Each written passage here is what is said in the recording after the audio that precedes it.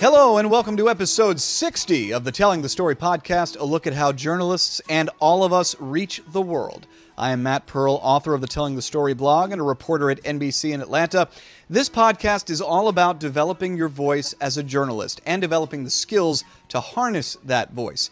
I have a great guest tonight, someone who has been a tremendous photographer for a while and this year got a bucket full of honors to show for it. But before we get to him, 3 quick requests. First, I encourage you to subscribe to the podcast on Stitcher Smart Radio. Stitcher is the best podcast app I know. It keeps a playlist of your favorite shows and automatically updates with new episodes so you don't have to download them. Just download the Stitcher app and subscribe to the Telling the Story podcast.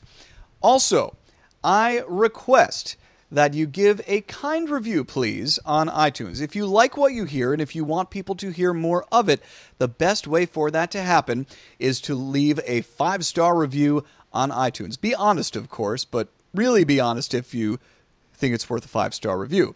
We appreciate that. And then finally, I request if you would like to check out my new book, The Solo Video Journalist, a how-to guide for the most in-demand position in local TV news, the do-it-all reporter. We've got interviews with so many tremendous solo video journalists, some of whom won similar awards to the one that my guest won this year. So, with that being said, again, that's The Solo Video Journalist, on sale on Amazon, Barnes & Noble, and on the publisher's website. Now, let's get to the guest. He is a photographer at KXAS, the NBC affiliate in Dallas-Fort Worth. He won numerous NPPA honors this year. Several of his stories won nationally for the Best of Photojournalism Awards, and he was named last week as the NPPA's Central Regional Photographer of the Year in the Quarterly Clip Contest, a tremendous honor, beating out tremendous competition. Ryan Olivero, welcome to the Telling the Story podcast. Hey, Matt. How's it going? Doing great, and thanks for taking the time. Ryan, first of all, congrats. How you feeling? I'm good. It was a long year, and I just kind of did the best I could. But I'm happy with the entire year. It was a fun year of storytelling and just trying to just go out there and tell stories about communities and people and kind of big events, and it was a good year. So. And you did quite a bit of it, and we will get to all of that. I do want to ask, though, obviously we do this for the stories. We don't necessarily do this for the awards. But when you found out you won the various awards that you won from the NPPA this past month, how did it feel? It felt good. I've been competing in the Best Photography competition, the yearly competition every year, for maybe about 10 years now. And I've never won that many individual categories before. So it was nice, just to kind of see my name up there for the finalists. And then once the actual categories started coming through, it felt really good. So it felt good to be recognized. Who was the first person you called or that you got a text from? I don't know. Maybe Joseph Huerta. Maybe he texted me first. I think on one of the first ones. He's my old roommate. He works out at King in Seattle, and him and I share ideas a lot. And so he was one of them. And then probably Noelle Walker, who's my one of the reporters I work with a lot, and her and I talked quite a bit after a lot of the stories. She worked with me on pretty much every story that I placed on. So I was going to say, you heard her voice a lot in the stories that you submitted and that you won for, and a tremendous reporter. Hopefully we'll have her on the podcast one day. I'm sure she would do it. I'm sure she would, yeah. But for now, we've got you, and very, very excited to have you, especially because I think when people talk about storytelling and when people envision the great storytelling photographers, they're usually thinking about real long pieces, a lot of times features, but the kinds of pieces that take days to put together, and all the shots are exquisitely framed and exquisitely edited, and it's a 5-minute piece, and it's a beautiful thing, and you wish you could wrap it and deliver it to a viewer as a present. But your stories, the ones that continue to win awards, are largely the ones that are done on the daily grind. You work a night shift usually. We were talking about that before. Usually you work nights. Yeah. And you turn out stories that have that beautiful framing, that beautiful thought process behind it, but you do it in a crunch, working in one of the top markets in the country. And for a station that really values storytelling, I know so many people at your station, and it is a tremendous outfit that just keeps getting better and keeps winning honors. So I think it's important to have you here, not just because of all of the awards that you've recently picked up, but because you are someone who does it in a crunch. And everyone's big complaint when they see these beautiful MPPA award-winning stories is that, oh, there's too much time. They take too much time. I don't have that kind of time. You don't have that kind of time, but you put together great work. Let's talk a little bit about your thought process and why you feel you've been able to do that as successfully as you have. I think one of the main reasons why, or I guess early on, one of the luckiest things I was able to do was work at a station called KLAS in Las Vegas. And I remember getting there, and a guy named Corey Royer told me, like, right off the bat, he was like, "It doesn't matter if you're good, you're going to get fast at whatever you do," because it was a running gun. We do 3 packages in a day sometimes, and sometimes different packages. So that place really helped me get faster at what I was doing. And then I got into the MPPA there, started watching a lot of stories from everybody else. But in the end, I think I got lucky enough to edit a lot, I guess, before I started as a photographer. So the editing process has really grown for me. And just trying to put all that together in a short amount of time, it just helped out by just being able to do so much of it when I was younger. But also just having a system, when I work with Noel and some of the other reporters we have here, we have a system as far as when we start really working on the story, if Noel starts writing her first couple lines, I have her track them right away so I can start building. When I'm editing. Really, that's very interesting. You don't hear that a lot. You actually have your reporter, as she's writing, almost track in real time? Yeah, so she'll track. I'll just have my camera ready in the back of the truck, and when she gets the first 3 or 4 lines, we talk about the beginning, how we're gonna form the story, where it's gonna go. But then we talk about the beginning. I start building kind of sequences already on my timeline before I actually get into putting her track down, and I'll kind of build the beginning, build the end, and then once she gives me a couple tracks, I'll start actually building it. And then when I'm done editing that section of the story, she'll start building the rest of it. And there's plenty of times where we have to go back and change some stuff because producers might change something when we get it approved.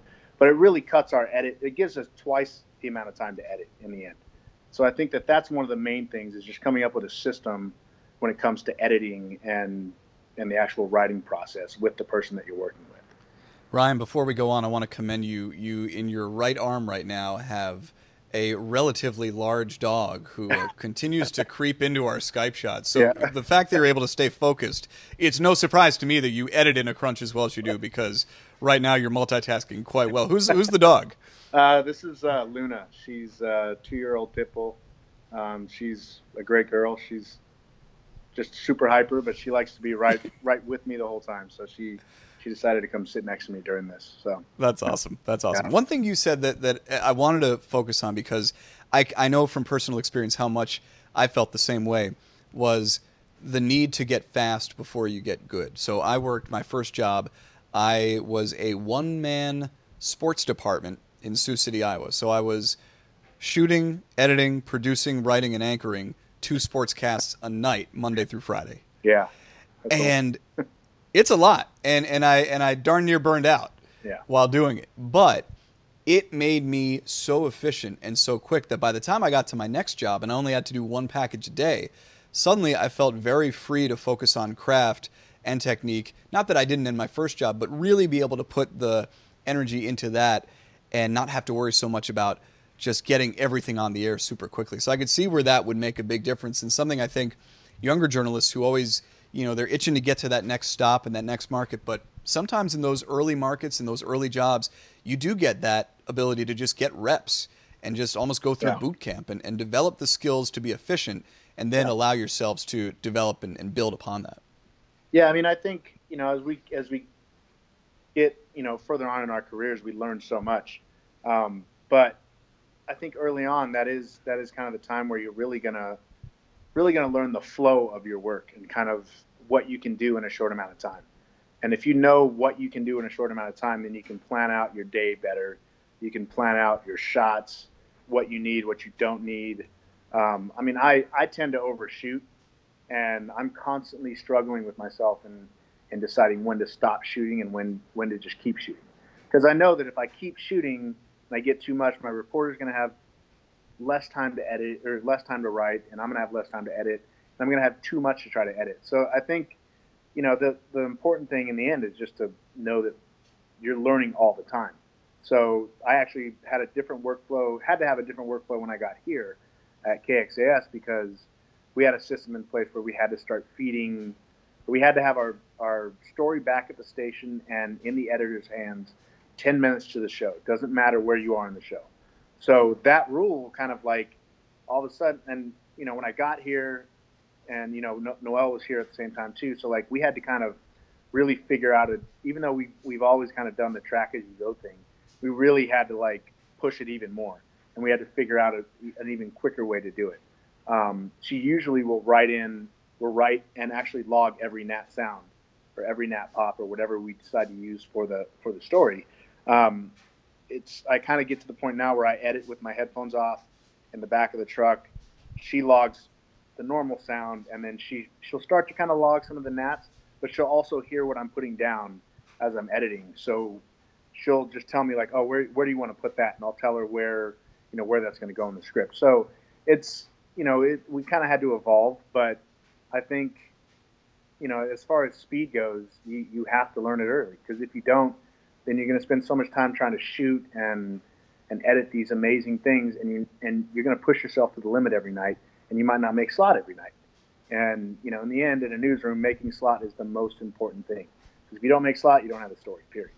So, which I guess is why that rule exists in your newsroom, because even if your story doesn't run till 10:15, yeah, if it doesn't make it, then that's going to throw the show off. Yeah, and we also have a lot of, you have to troubleshoot, because we had some issues with one of our systems when it comes to feeding. Our MiFis weren't working as well as they should have been, so it's like we had to. All that's gotten fixed now, but at first it was really tough to know how long it was going to take you to feed. So you really had to I try to finish editing my package, the actual story, 30 minutes to air, and give myself an extra like 20 minutes to feed if I need to, because you just never know. So. Yeah. So let's get into some of the stories that you've done, and this is the Telling the Story podcast. I'm Matt Pearl. My guest, Ryan Oliveira, NPPA Central Top Photographer of the Year for 2017, working out of KXAS in Dallas-Fort Worth. The story that I referenced in a previous piece on my blog about some of the NPPA Best of Photojournalism winners, I mentioned you and Noel in a piece you did covering the church shooting at Sutherland Springs, which was a road assignment for you guys, because that was close to San Antonio. So that was, I'm guessing, a few hours out of the way. I want to say it was 4.5 to 5, I think. Wow. Pretty long drive, yeah. And it was the piece, and the link will be in the episode link, or the video rather will be in the episode link on the blog. So check out the Telling the Story blog and watch the story if you haven't seen it already, because I think when people talk about tragedy and people talk about the media being invasive, this is so the opposite of that kind of story, because it showed the emotion of everything going on in that small little town that was dealing with this huge story. And yet the way that you shot it and the way that Noel wrote it had such a sensitivity and a tenderness. And for me, when I was watching that, I noticed how far back you always seemed to be as a photographer. Yeah. A lot of times in stories like this, the cameras are getting right up in people's faces while they're grieving, while they're at a vigil, and it's very rude, to say the least, but it's also very invasive and causes, I think, people to react in unnatural ways. When I watched your story, you were back and zoomed in and got some beautiful moments. Talk about that for you, and I'm assuming that's something you and Noel talked about how to get the story while respecting the situation and the emotions of the situation. Yeah, I mean, when the story came down, they sent us out, and as we got closer, we started realizing what was going on, how bad it was. And it was a long drive, so we had a lot of time to kind of talk about what we might do when we get there. And before you go on, Ryan, let me just clarify too. Let me make sure we get this. When the story that you produced, which was about the emotions in this town, how soon after the actual shooting was that? Um, I'm pretty sure that was the same night. So you drove out in the morning and then put Oh, that no, you know what? together. It was the next day. It was Okay. the day after, I believe. So we sent a couple crews down, and then our news director sent us down and said, "Hey, go tell we want a people story. We want something that's different from just the normal, big nuts and bolts story." So they wanted a Mm. sidebar. So our idea was to actually do a sidebar when we got there. So Well, you I left think that morning and got to work that afternoon? yeah. So I think we Wow. got there. I think we did actually leave the next day. Now that I think about it, I think we left the next morning. So we kind of knew everything that was going on. And I remember thinking as we were driving down, and I actually said this to Noel, I was like, we're going to outnumber the people in this town because we go to these little towns all the time in Texas. And, it's a lot of times we go when it's just a regional story and we kind of outnumber the people and we really overwhelm the people there because they're not used to seeing us there. It's not Dallas or Minneapolis or anything like that. They're not used to seeing us there. So, I kind of knew, and we talked about the fact that when we get down there, like we're going to be overwhelming them, and maybe that's part of what we talk about in our story. And that was kind of the little middle section to the story where we kind of took a step back from the vigil and went kind of back to show people, or really explain to people what kind of town this was and how small it was, and how the media had kind of taken over. And when we got to the vigil, after we kind of shot the first part of the story, or that middle part of the story, we got there and there weren't a lot of people there. At first it had taken some time for people to get there, and sure enough, every single media outlet was coming there. And we noticed right off the bat, us and a couple of other crews were kind of staying back because every time I get in situations like that, I kind of gauge how the people are reacting to us. I try to gauge how emotional they are.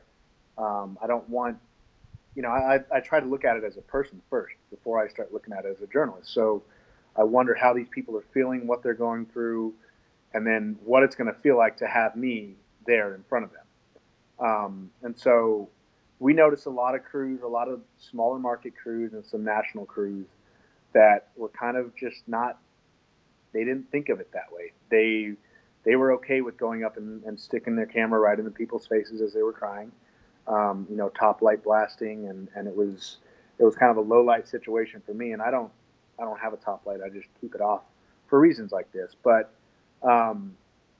we kind of stood back and were kind of almost shocked and a little frustrated and upset at the way that some people were reacting to the situation as far as media. It just, you could tell that they were just trying to get the shots because they were probably told by somebody back at the station, we just need you to get the shots.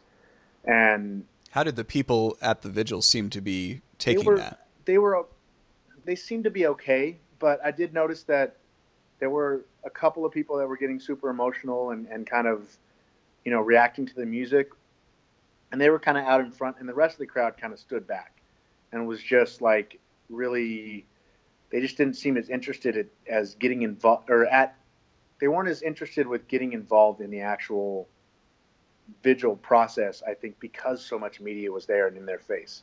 Mm-hmm. We kind of stood back and waited, and once everybody kind of stepped away, and we had already gotten a couple of initial interviews early on from the woman that you see at the beginning of the story, and then but we kind of felt like we had the sound that we needed. We just needed some of the visuals and one extra piece of sound at the end.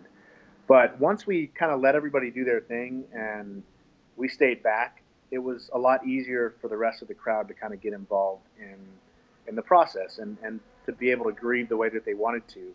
And that's where some of the better video came out.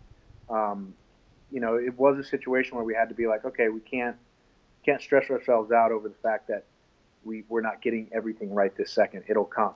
We kind of just trusted the fact that more people were going to be there and that the emotions were still going to run high throughout the whole thing. And it paid off in the end. We got lucky with a pastor that we ran into from Dallas, and he really helped us kind of get a couple of extra pieces for the end of that story. But there was a lot more we actually got that we really wanted to put in, but it was like you said earlier, it was just a daily grind story. We had to kind of push it and get it on air. So, and you've got so much happening, but only 90 seconds, maybe 2 minutes to actually put on the air.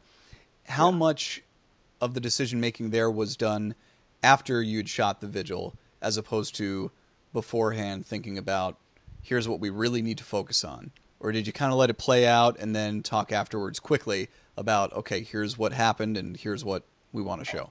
Well, and at first we didn't know that there was going to be a vigil. So like I said earlier, we shot some of the smaller things early on. But once we got to the vigil, we kind of figured that we would kind of bookend with that. So we knew that we would bookend with that vigil. And so when I first got there, the first thing I did when we got to the vigil was get an opening shot.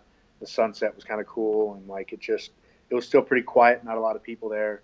And so we had an idea as to how we were going to do it. We started with the woman before it kind of built up, and then ended with the pastor. But a lot of that decision making, we kind of knew going into it once we figured out that we were going to shoot the vigil, kind of how we would structure the story. But the pastor obviously was an afterthought that came in later that really helped out the story, and so. I think there's something, whenever I talk with younger journalists or the solo video journalists especially, who are trying to keep track of so many things yet still produce an emotional, powerful story, I think a lot of times a step that gets missed is just keeping an eye on framing and the shots that help you tell emotion through visuals. And you said that the first thing you did when you got there was notice that there was a really nice sunset going on. And you made sure you got a nice wide shot of the scene while that was happening. Yeah.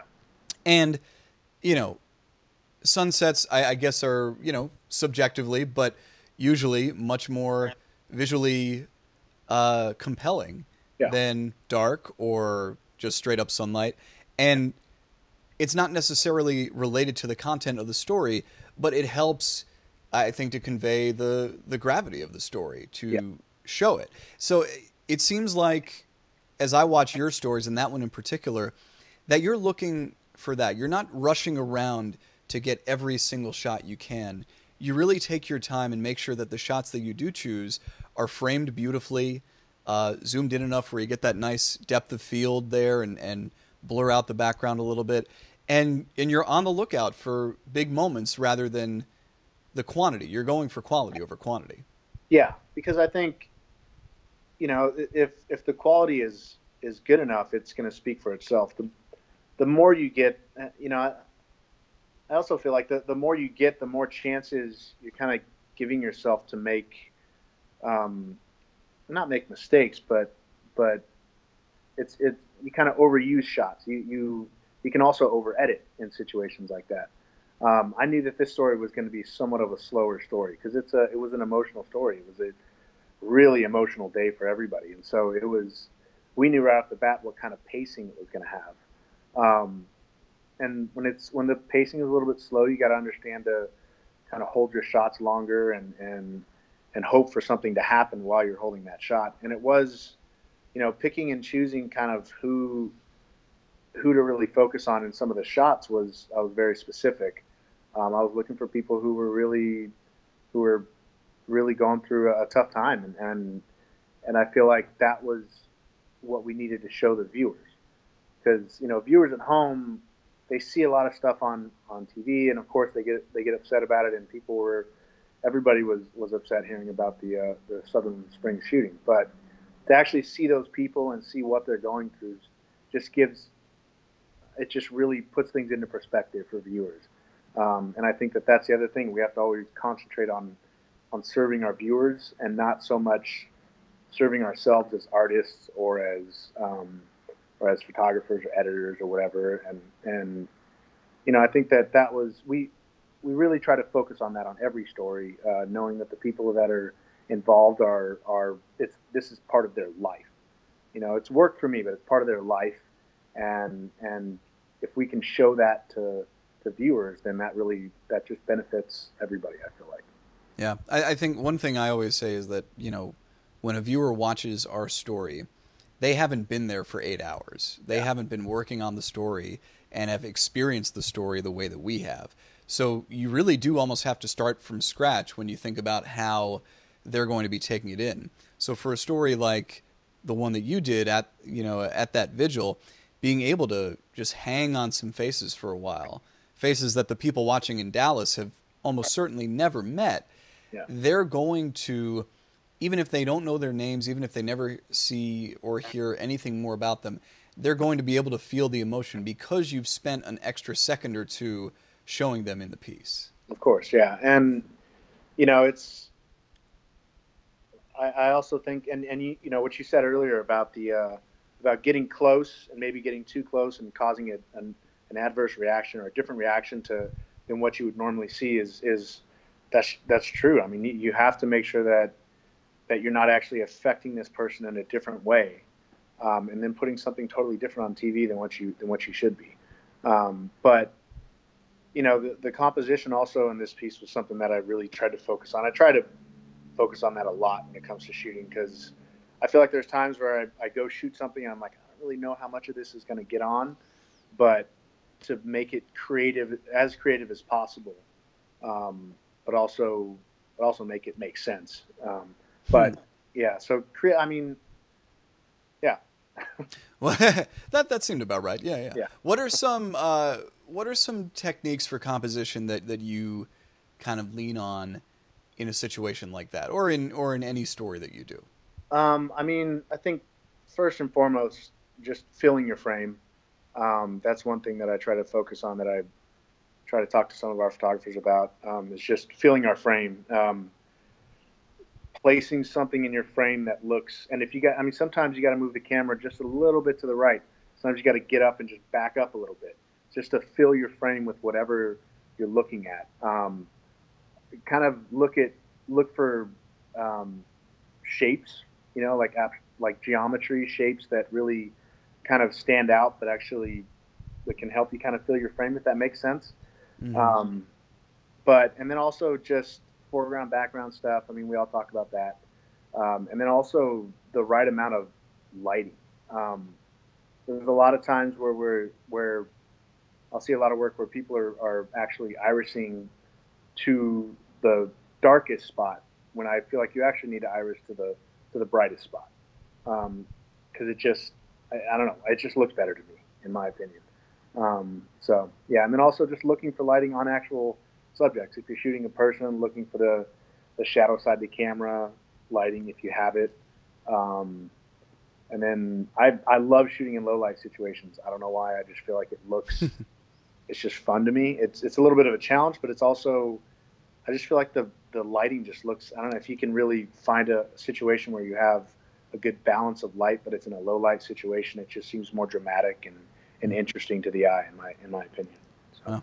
Very interesting. Very interesting. I'm going to make an infographic of everything you just said to send to everyone I know who's in this business. That's very interesting. This is the Telling the Story podcast. I'm Matt Pearl. He is Ryan Oliveira, photojournalist extraordinaire at KXAS, the NBC affiliate in Dallas-Fort Worth. Ryan, I like to use this last section of the podcast as kind of an advice section for younger journalists. You mentioned that you spent some time in Las Vegas at a station there before you came to Dallas. Take me through your career journey, how you became interested in photojournalism and news photojournalism specifically, and how you made your way up the ladder. I started actually in like a news production class when I was probably 15, 14, something like that, 15. Wow, is that high school at that point, or junior high still? Yeah, it was a high school. I kind of just randomly ended up in the class because I needed another elective, and and so I took that, and I ended up really enjoying it. It was a lot of fun. I had a really good teacher, Mr. Garcia at Rigetti High School, who just. Where was this? Where was this high school? It was in Santa Maria, California, so Central Coast of California. Cool. But it was, I got really lucky with him. He tried to push me to write a lot. I just never wrote. I just never wanted to. I was just so focused on the editing and the photography side of it. And he got me a job. It was supposed to be an internship, but turned into a job the first day at KCOY in Santa Maria, California. It's Channel 12. It was a CBS. I think they still are a CBS affiliate. But I worked there I think I got the job there when I was 18. I was still in high school. So I was a production assistant for a little while, did tape, audio, and studio camera and prompter. Did that for about 6 months, and then I started editing. I edited there for 4 years, and then I shot for about a year and a half before I got my job in Las Vegas. And then I was in Vegas for 3 years. That's kind of where I got into the whole MPPA thing. But I do remember when I was at. It's funny because you don't. Go ahead. Sorry. Oh no, I do remember when I was at KCOY. I remember seeing this old newspaper or this old news photographer magazine with Scott Jensen on it when he was. I don't even know what year it was. And I remember looking at his stories back then and just realizing that that's kind of what I wanted to do, that style of news. So I started kind of getting into like the idea of the MPPA and storytelling at my first station. And then I really was able to try it at KLAS in Las Vegas. So I was there for 3 years, and then I lucked out and got a job at WFA in Dallas. Worked there for 6.5 years. And then I went to Oakland and worked at KTVU for 3 years. That's where I met Noel, who I work with a lot. And then I came here February. Well, yeah, it's been 2 years ago. 2 years ago in February. So, yeah. And talk about just the shop that you guys are building in Dallas. News director Mark Ginther, an incredible news director with a tremendous track record of building stations that do well in the ratings, but also tell tremendous stories. And your photojournalism staff there is filled with all-stars, the reporting staff too. Talk about what it's like being in that newsroom as someone obviously who's been in several in your career. What has stood out about being in this one? I think the first thing that stood out when I got here was mainly just the ability to storytell and not be not so much to be questioned, but just it was the idea that they want you to tell a story every day. They want the people side of the story, not so much. It was nice to be able to go into a story and not feel like you got to load it full of facts, and that you actually get the chance to tell the people side of the story, which is I think what we all really do it for in the end. I mean, we don't do reporting or photography. We don't do storytelling to actually talk about the facts of the story. It's really how those facts and how the story itself affects the people involved in the story. So that's the biggest thing I think with our station is that we really do try to focus on that. And then also just the photography staff is just a bunch of guys who are just kind of hungry to do good work and they really want to get better. And then you already got guys like Mike Richard there and Peter Hole and Jose Sanchez and Steve Stewart, our chief. Everybody's just kind of in it as a whole, and we're just trying to do the best stuff we can. So this is a station that won, I believe, 4 National Murrow Awards last year. Yeah, I think it was 3 or 4. Yeah. And just named a finalist for a Peabody Award for an investigative series. So plenty of great work coming out of KXAS in Dallas-Fort Worth. Ryan, as we talk about younger journalists coming up and in those earlier stages, not at a market like Dallas or San Francisco yet, what are the things that you felt really helped propel you, other than we talked about getting the reps in, getting speed? What helped really propel you as a storyteller? I think one of the first things for me when I really got into it was just looking at other people's stuff, looking at other people's work. I spent a lot of time online when I was, 23, 24 years old, just watching stories from all these different stations. I mean, I would go onto CARE's website, KUSA's website, WFA's website, and just pick through and just try to find a story that I like and really get some different ideas. And then, of course, when all the BOP stuff comes out every year and the quarterly clip contest, it's nice to be able to go through that and watch other people's stuff. I think another thing that's good is to volunteer to do critiques and to judge. for the quarterlies, because I think that's another thing that really gives you an idea as to what other people are doing, and it gives you a lot of different options as to what you can try. And not just for the quarterlies too, but for the Emmys as well. I know we always get asked to judge regional Emmys, and I think I've even judged your region before, although not since you've been there. But it's one of those things that just getting to watch 20 stories that you have no prior understanding of, and then judge them and critique them. It makes you understand what works and what doesn't work in your own stuff a little more as well. Yeah, exactly. And I think that it really puts into perspective what a really good story is compared to an okay story. So I think judging is a big thing, and it's also something that just helps out with other people in their craft. If you give good critiques, stuff that's constructive, and that's another way to just help the other people around you and the other journalists around you also. So, very good. All right. Well, Ryan Oliveira, thank you for joining me. That's all the questions that I have, but I always like to end with the famous reporter's question, one I'm sure Noel asks quite a bit. Is there anything we haven't touched on that you wanted to add?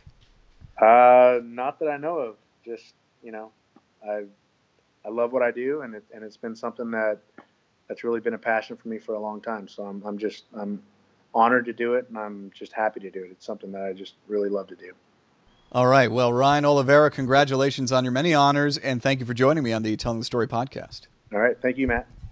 And the Telling the Story blog updates every Monday and Wednesday. The website is tellingthestoryblog.com. Again, rate and review this podcast on iTunes, subscribe on Stitcher Smart Radio, and check out my book, The Solo Video Journalist. Thank you for listening to this episode of the Telling the Story podcast. We'll see you next time.